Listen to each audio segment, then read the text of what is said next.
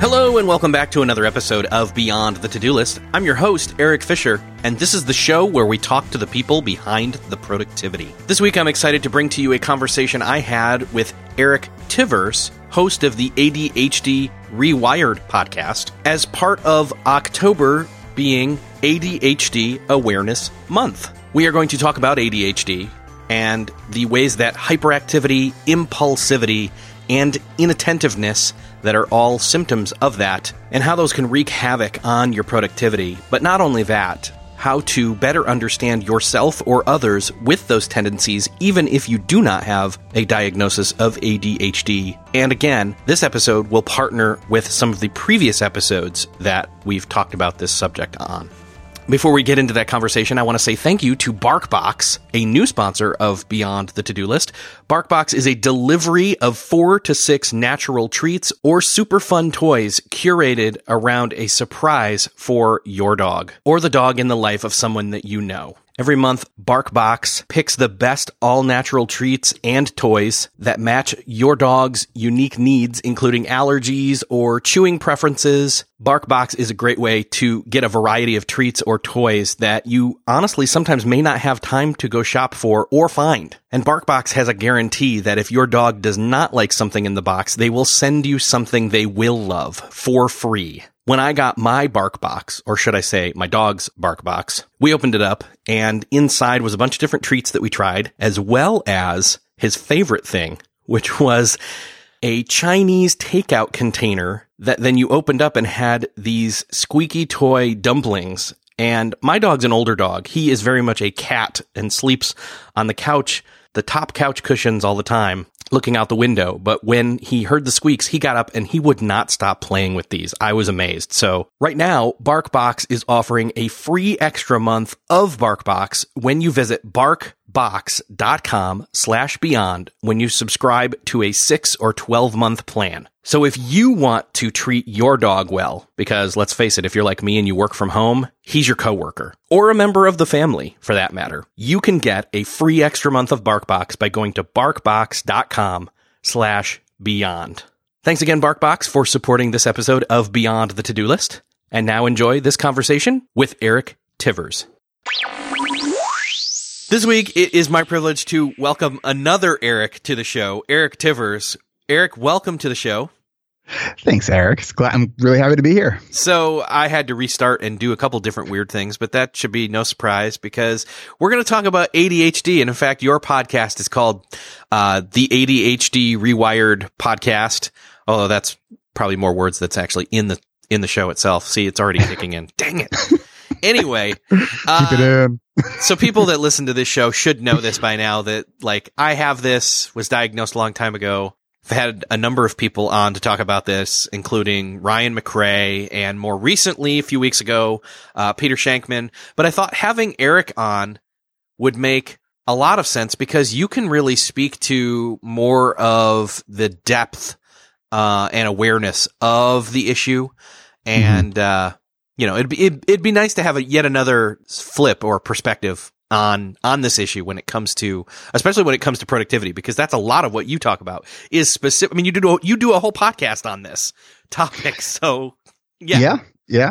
So I've been doing the podcast for over 3. I started it in March of 2014 and, having ADHD and being able to, I'm nearing 200 episodes. I've only missed one episode, and it was only because I uploaded the wrong file. Like it was actually had an episode ready to go on the week that I missed, but I moved, and that can create all other kinds of challenges with ADHD because routine and environment is so important for all of us, especially when we have ADHD.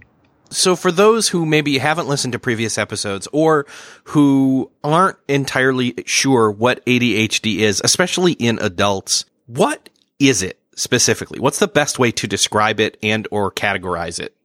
There's the sort of the story version of what it is, which I like to use, but then there's also the clinical definition of what it is, which I also like to use because both are really important. Starting with more of that clinical definition, there's sort of 3 components to it. It's attention deficit hyperactivity disorder. And that encompasses three core features. You have your hyperactivity, you have your impulsivity, and then you have your symptoms of inattention. And I think that the area of inattention, this is often an area that is missed with a lot of people, and many people who get diagnosed in adulthood and are missed as kids. It's because they have the ADHD without the H, and some people call it ADD. Clinically speaking, it's ADHD, predominantly inattentive presentation. I don't write the stuff. I just report on it. So there's let me stop you there. So you are, and you're, by the way, uniquely qualified to speak on this topic on this podcast because you have some credentials in this area. Yes. Besides just having ADHD after my name, I also have LC established. I'm a licensed clinical social worker. So I have a master's degree plus, a bunch of other hours that leads towards clinical supervision and all that. So I'm a therapist in private practice, but I primarily do group coaching online. So I didn't learn that I had ADHD personally until I almost failed out of college.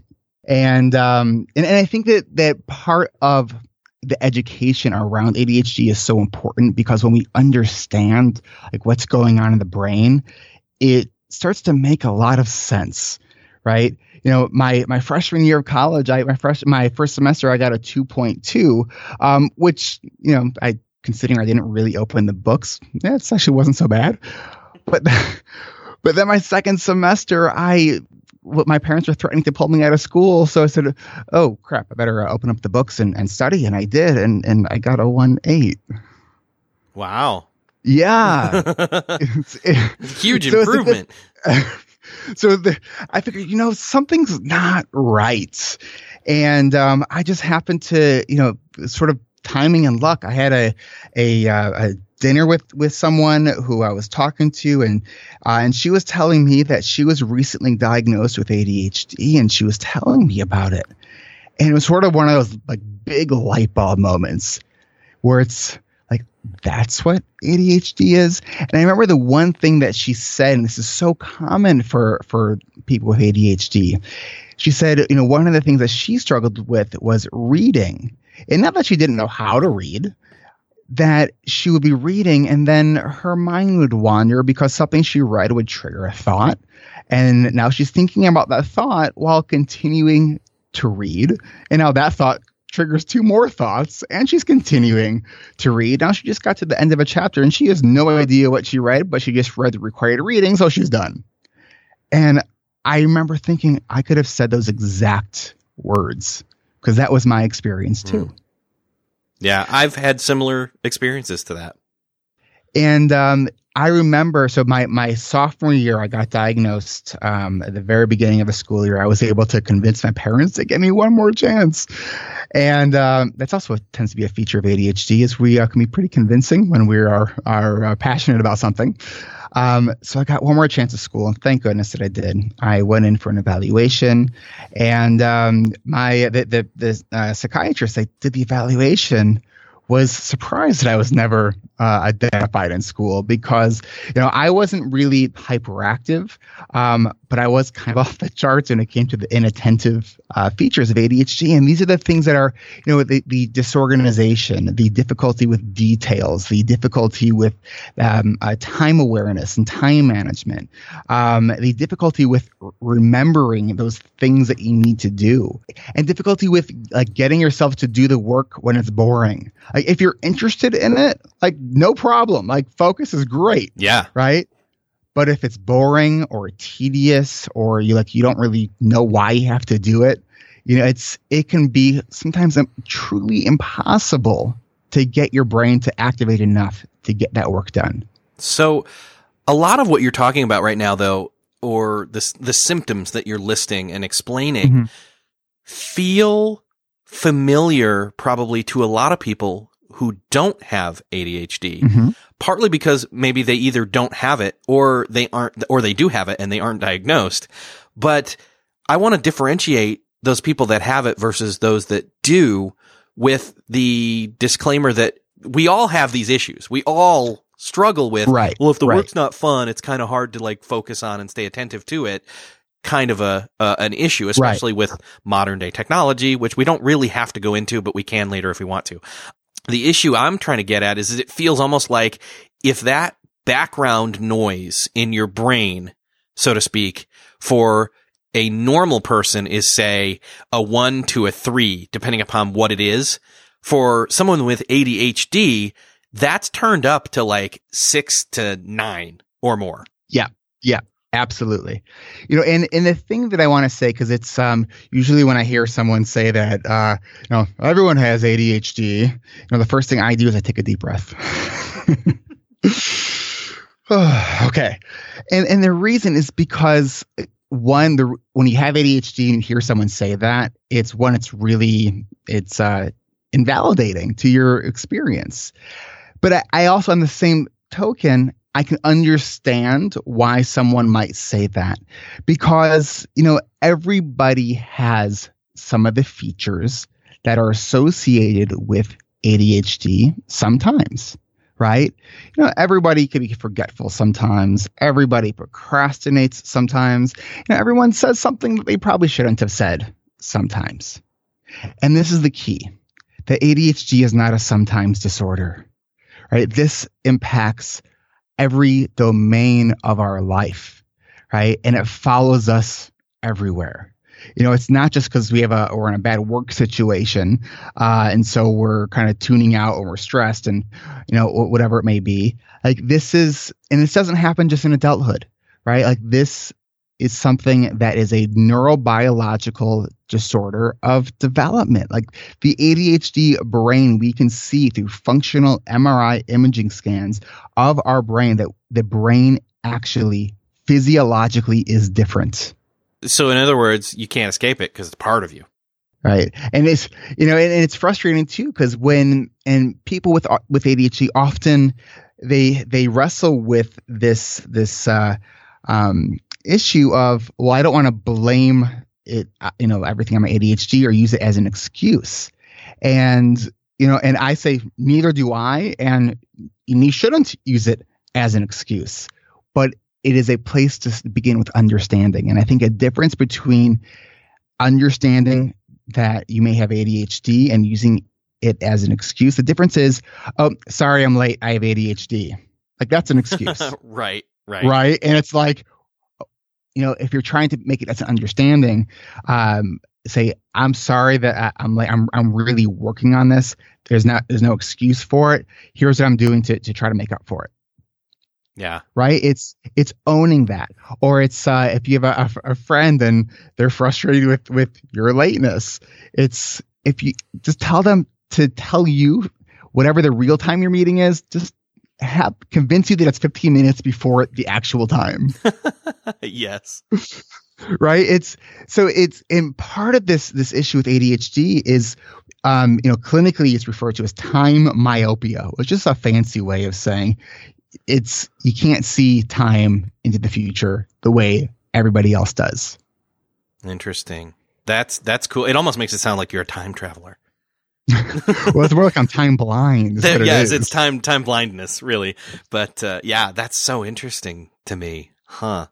I mean, and if you're time blind, and here's the thing that the secret to all of this is the strategies that work really well for people with ADHD also tend to just be awesome productivity strategies. Right. See, and that's the cool thing for anybody who's listening who doesn't have it. In the same way that, when Peter Shankman was talking about tapping into the ADHD brain in his new book, he was talking about, hey, if you have it, here's how you cope with it. Here's how you not just cope with it, but like lean into it. It's a superpower. I use it as a superpower, he says. But right. And some people think that. It. Yeah. I have a different take on it. Yeah. I think that the idea of calling ADD or ADHD a gift, I think a couple things on this.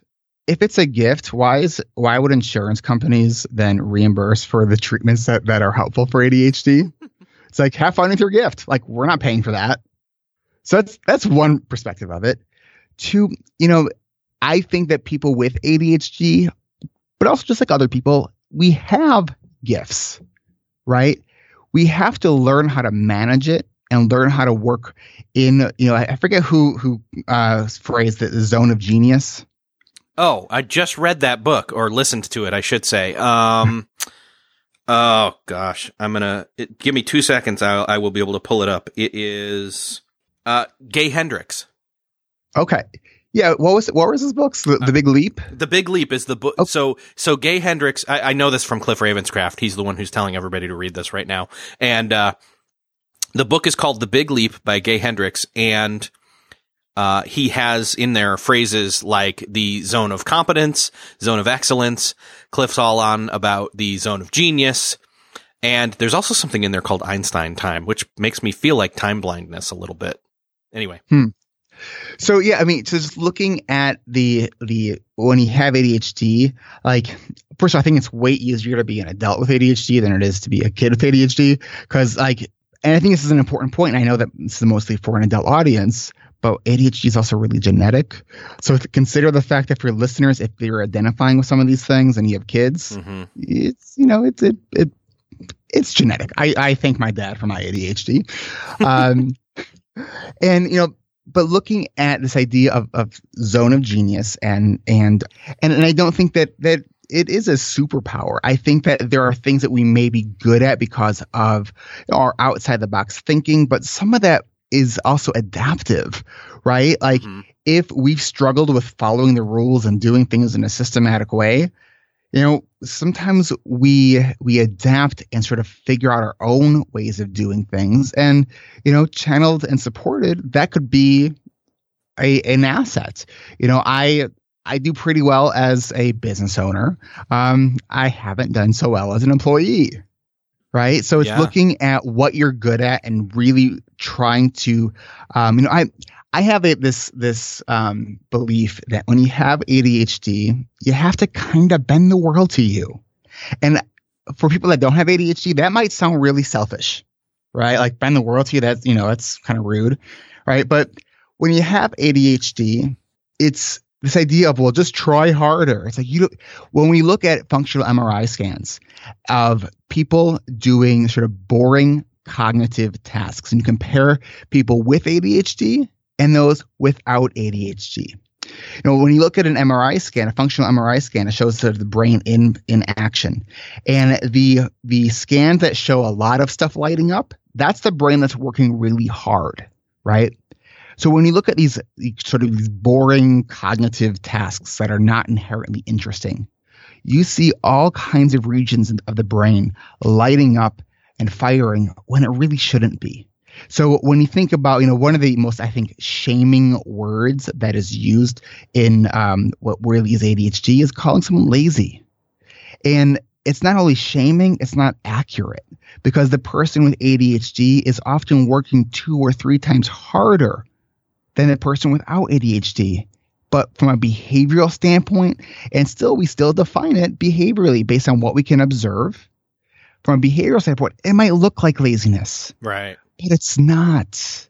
It's not. Like, laziness is not, thinking about that task that you need to do every day where it's weighing on you and not being able to get started on that task. That is called executive dysfunction.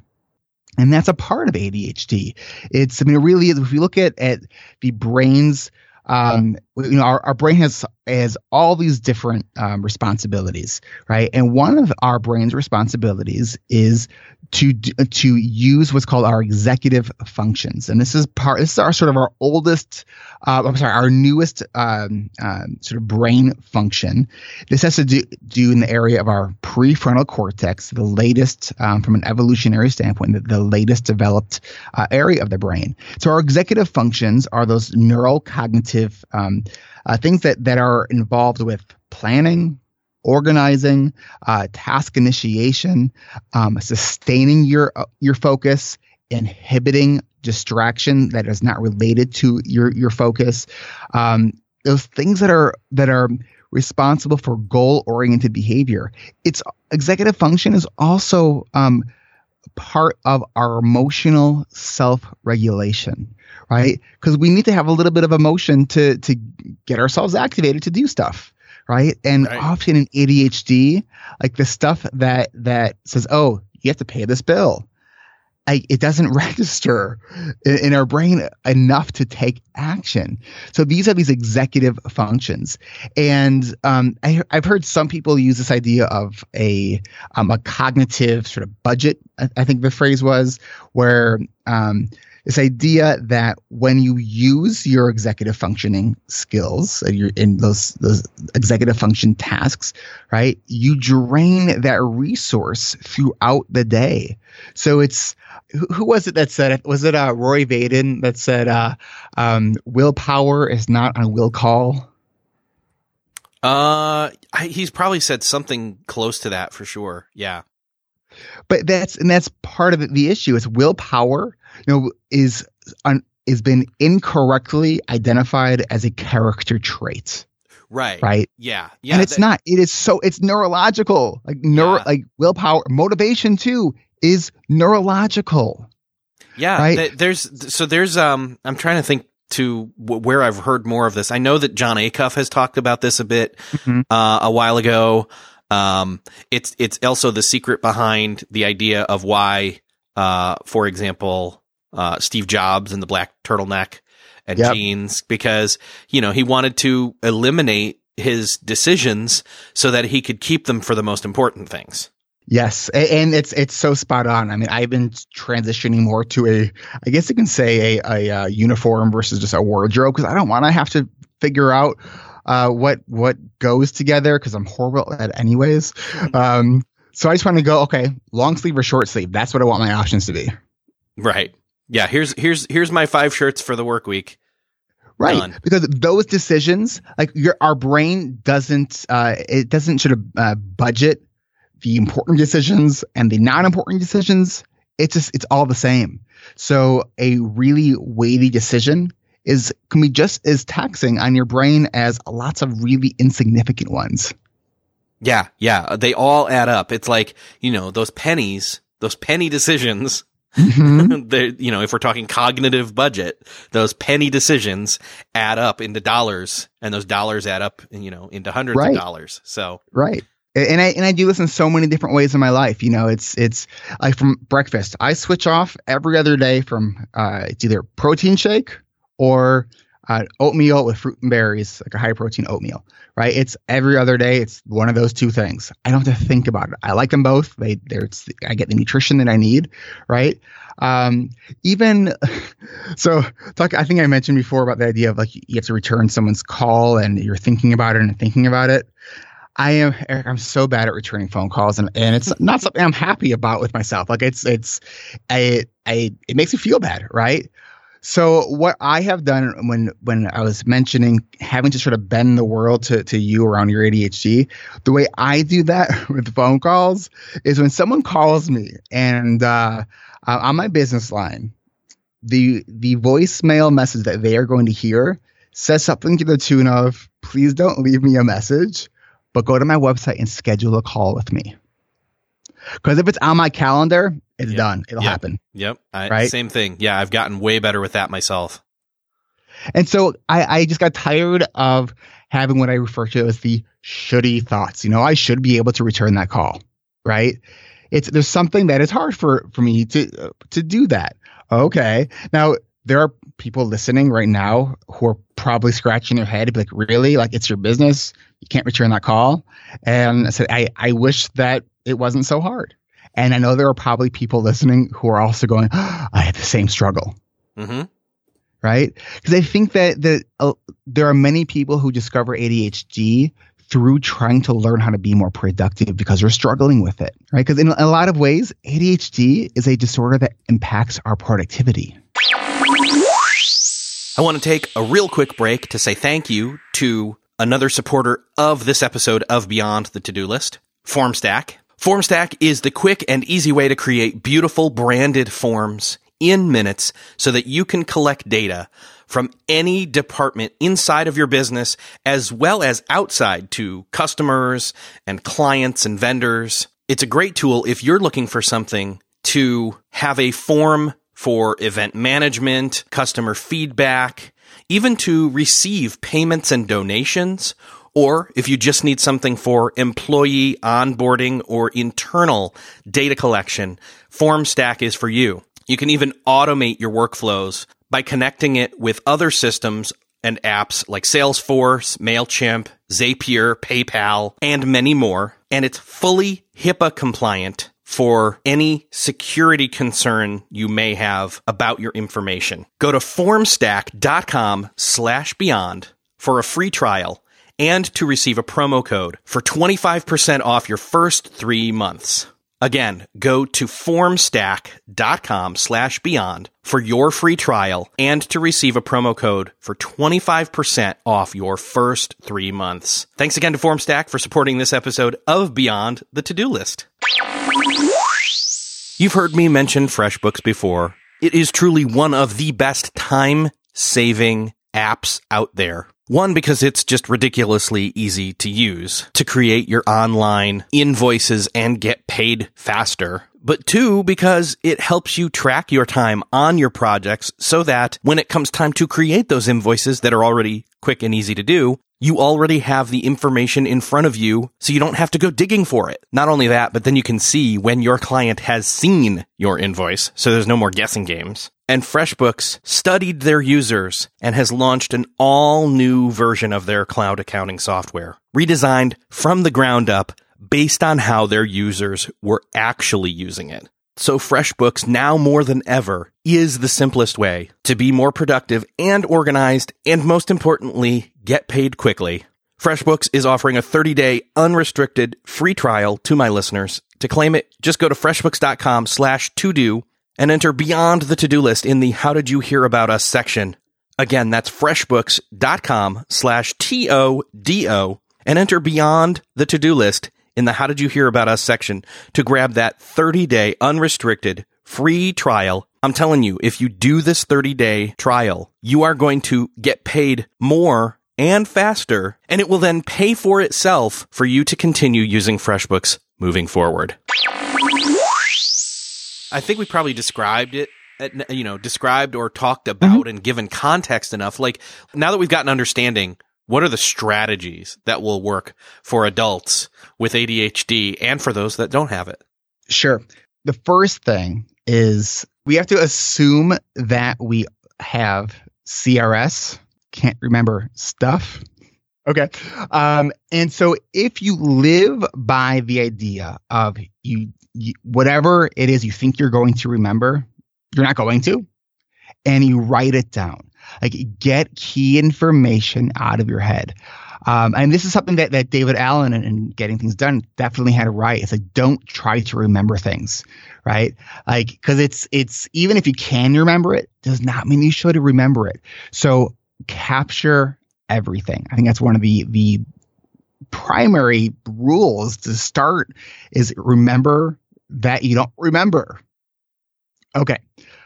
Keeping things in sight is also really important because we are very cued by our environment, which, and the negative side, that leads us down a lot of rabbit holes, right? But if we set our environment up to support us, and we have the alarms and the notifications and the sticky notes and all those kinds of things that remind us, what do we need to be doing right now?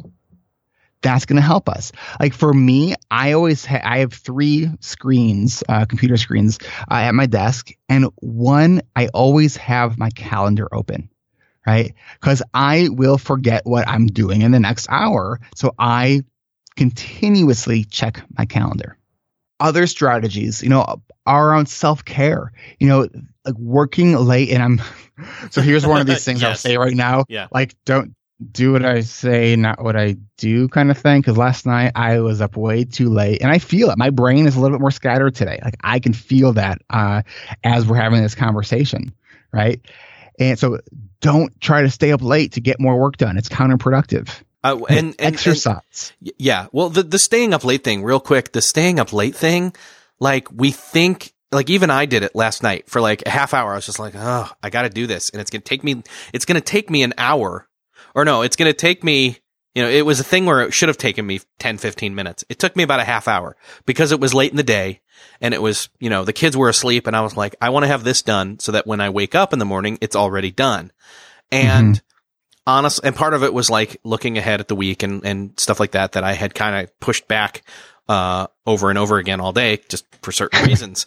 And not a procrastination type thing. It was literally like other stuff came up and I was like, cool, I'll roll with it. And I am glad that I did it, but I just knew that like, you know what? It's like here's exactly the equivalency of it. It was like, okay, I'm hungry now and I am nowhere near home to eat something healthier / cheaper. So I'm going to go for the more expensive and less healthy fast food because I have to have something now. Just knowing that that's not going to be normal, So what'd you eat? Oh, no. I didn't eat. I didn't literally eat. I was just metaphorically, I was. I missed that metaphor turn somewhere. So we're just metaphor. Okay. So this is why you want to sleep more. Exactly. So I was giving up. Like I was, instead of getting ready for bed and getting myself better sleep, which again, in hindsight would have been the better way to have gone. I really did decide and rightfully so, decide to stay up, or postpone my evening rituals and routines by about a half hour, even though it should have only taken me 10, 15 minutes to do the thing. It took me longer because it was late in the day and I was tired and I'd already used up so much of my cognitive budget and I was just physically tired. But again, I'm glad that I had it done because then this morning I was like, okay, I have momentum and I can keep going faster and better. So. Yeah, and that's honestly, it's something that I still struggle with is like getting to bed on time. It's one of those things where it's like I know how important it is. A strategy that I actually use because as an entrepreneur, there's always more to do, right? And so there's that tendency to work late. So I have I'm married and I have a son and I love my family. And so I use that as a motivator to get me home. And the way I do that is because I often will work late. And so my son and my wife are already sleeping by the time I get home. And my wife will set an alarm for me at a specific time that if I'm not home in time to shut that alarm off, it is going to wake my family and I am going to be in the doghouse. Oh. That's good. And it works because what it does is it activates. It's like, the bomb's going to go off. Go. Right. And like, for me, that's like, that's the difference between, I need to be home by 9:00. Or if I'm not home at 9:00, it's going to wake my family and that's going to be on me. Right. That second version, that gets me out of my chair and gets me home.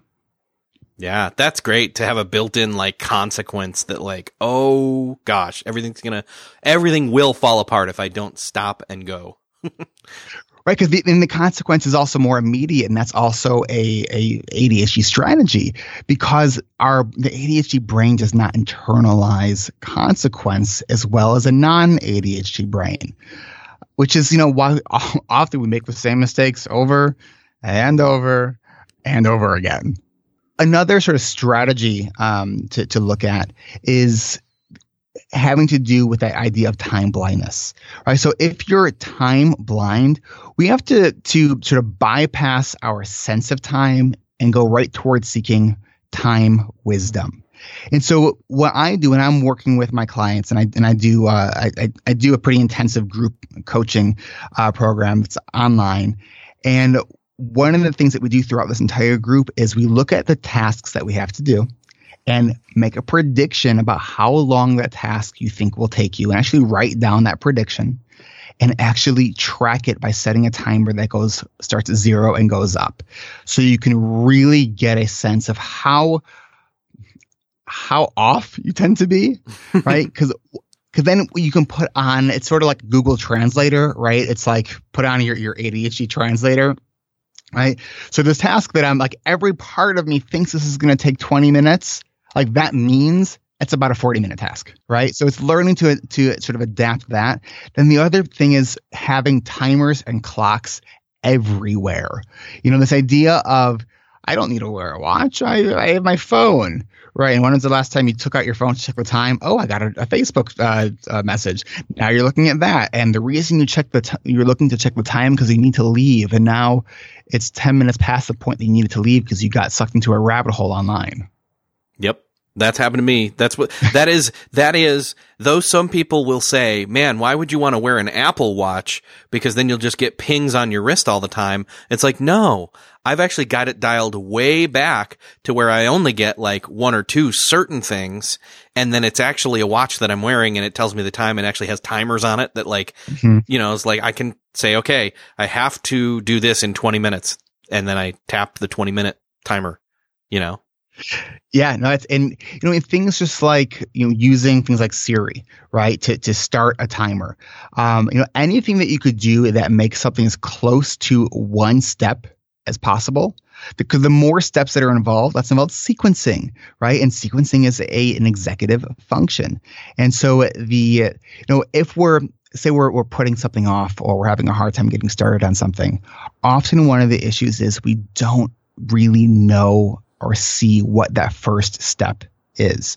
So breaking things down to the most bite-size, component possible is so helpful. Eric, do you ever get what I just refer to as stuck on the couch? Oh yeah. Yeah. Okay. So, this happens to me sometimes where I'm just stuck. It's like I refer to it as being stuck in neutral. Like my engine's revving, but I'm not going anywhere. Like I know what I got to do, but my brain is just not kicking it into gear to get myself going. And maybe about 5 or 6 years ago, I was having one of those stuck on the couch moments. I was actually stuck on the bed, and I was talking with my wife, and I was just telling her, I'm like, I have so much to do, and I'm stuck. I can't get myself going. And she was half joking, but it was turned out to be a really good strategy. She's like, okay, lift your right leg. And I'm like, okay, right. I can lift my right leg. She's like, now lift your left leg.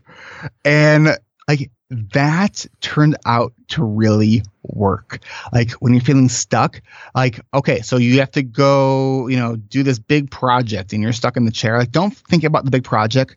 Think about what are the actual micro steps to getting yourself off the couch. This is funny because this ties into what we were talking about prior to hitting record, which was that I had literally just switched over to a different wireless, a batteryless, I should say, batteryless, Apple keyboard and mouse for my desk situation here. Mm-hmm. And it was because I had the open opportunity because I was selling my old computer and I was throwing in the keyboard and mouse to a friend of mine. And so I could kind of cover the cost of upgrading. But it was then like, no, I'm going to upgrade because all I have to do is plug in a cord. All I have to do is plug in a cord and those charge via lightning cord. Whereas, and there you go, that's that one step.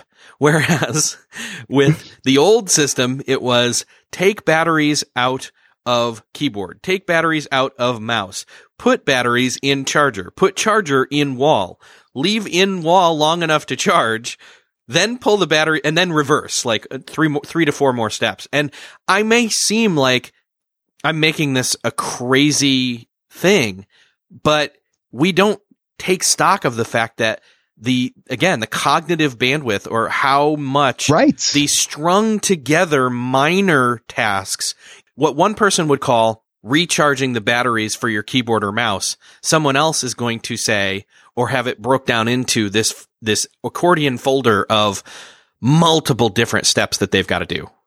It's crazy. Yes.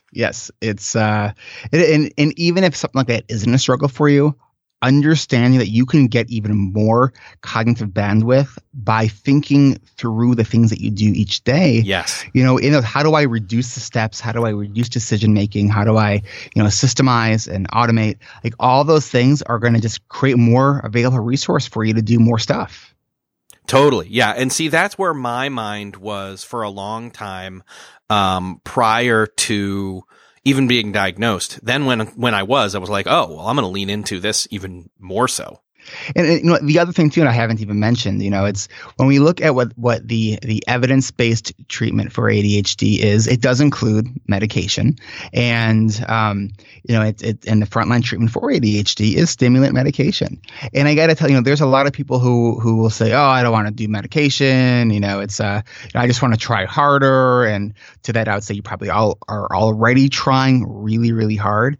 And what I say, people ask me, are you pro or meds or anti-meds? I'm like, I'm pro trying meds, because if they can work for you, if they can provide some sense of leveling the playing field for you, right? Like, why wouldn't you try that, right? Like, now there are people who don't have a good response to it, although most people do.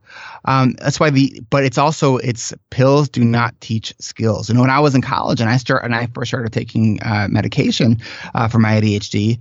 Well, first of all, when I said at the beginning of the show about reading, right? That was I remember this moment. So it was such a pivotal moment in my life. I kind of view my life as pre this moment and post this moment. It was the first time taking medication. And I sat down to read. I was a sociology minor, and there was a ton of reading in these courses. And I was reading this book called Crested Kimono. It was about the Japanese imperative family system.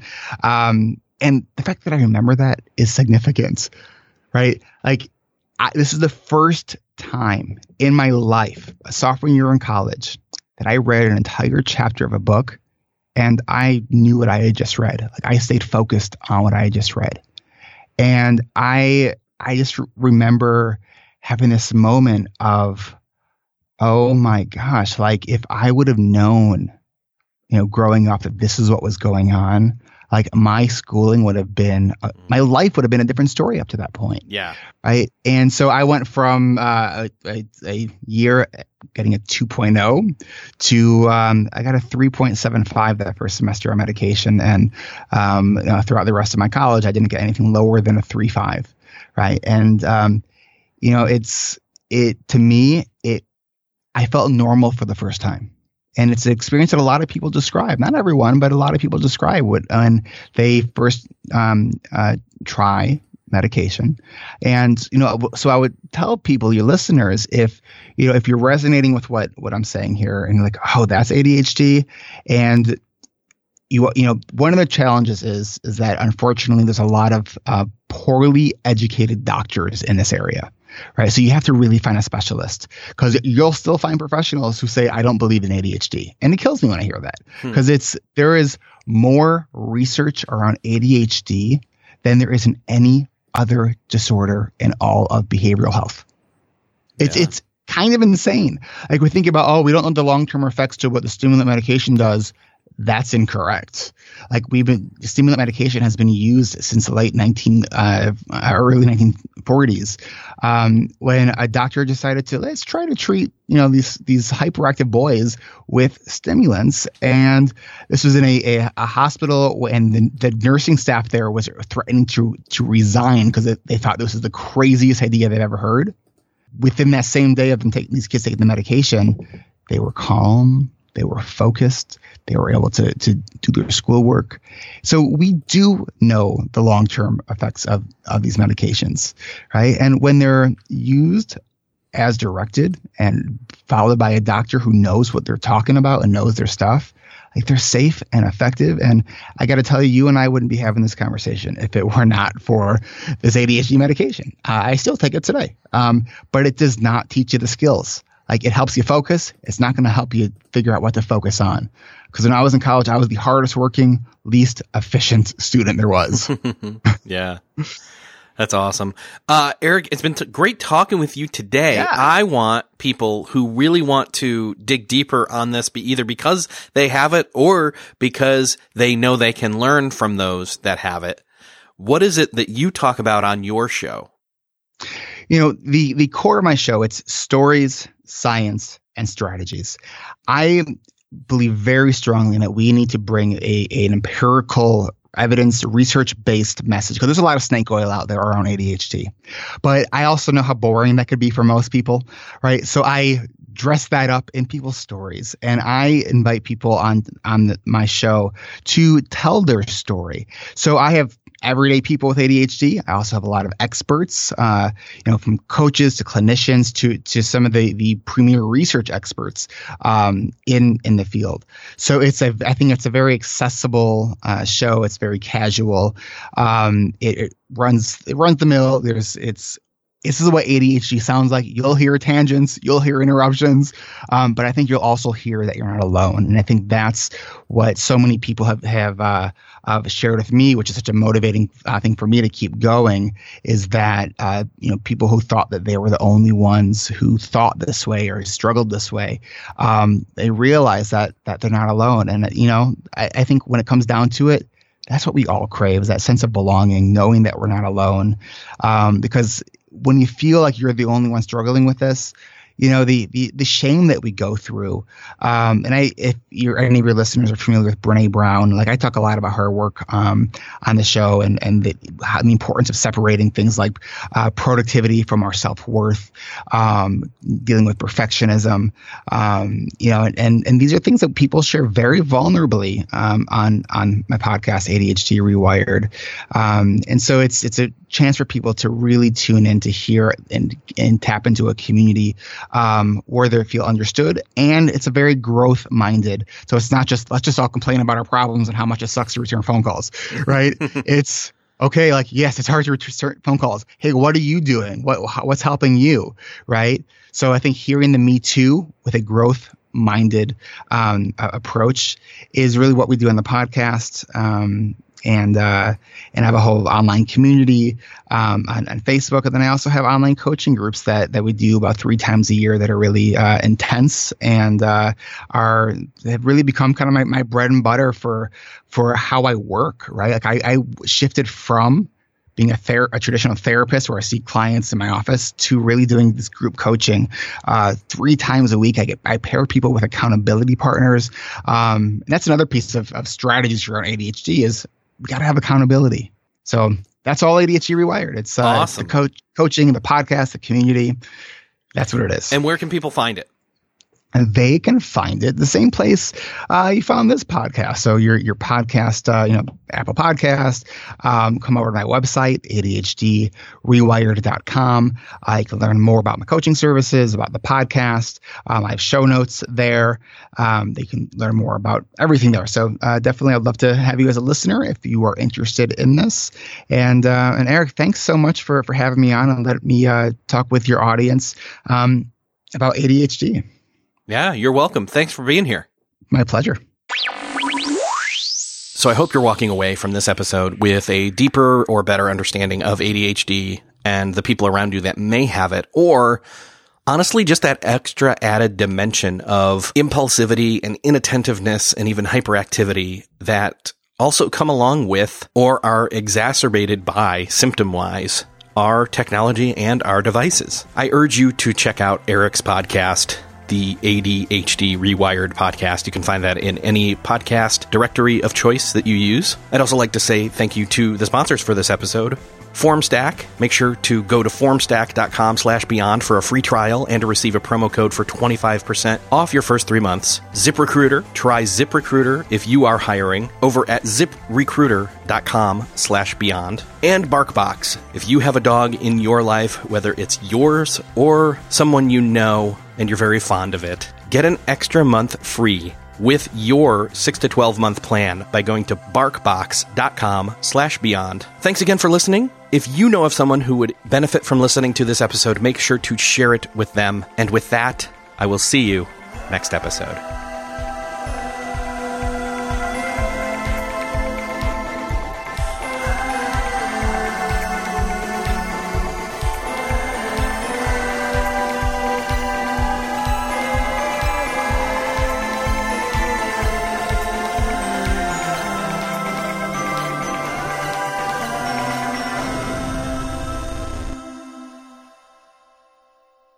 Beyond the To-Do List is a proud member of the Noodle Mix Network. Find more of our award-winning and award-nominated podcasts to make you think, laugh, and succeed at noodle.mx.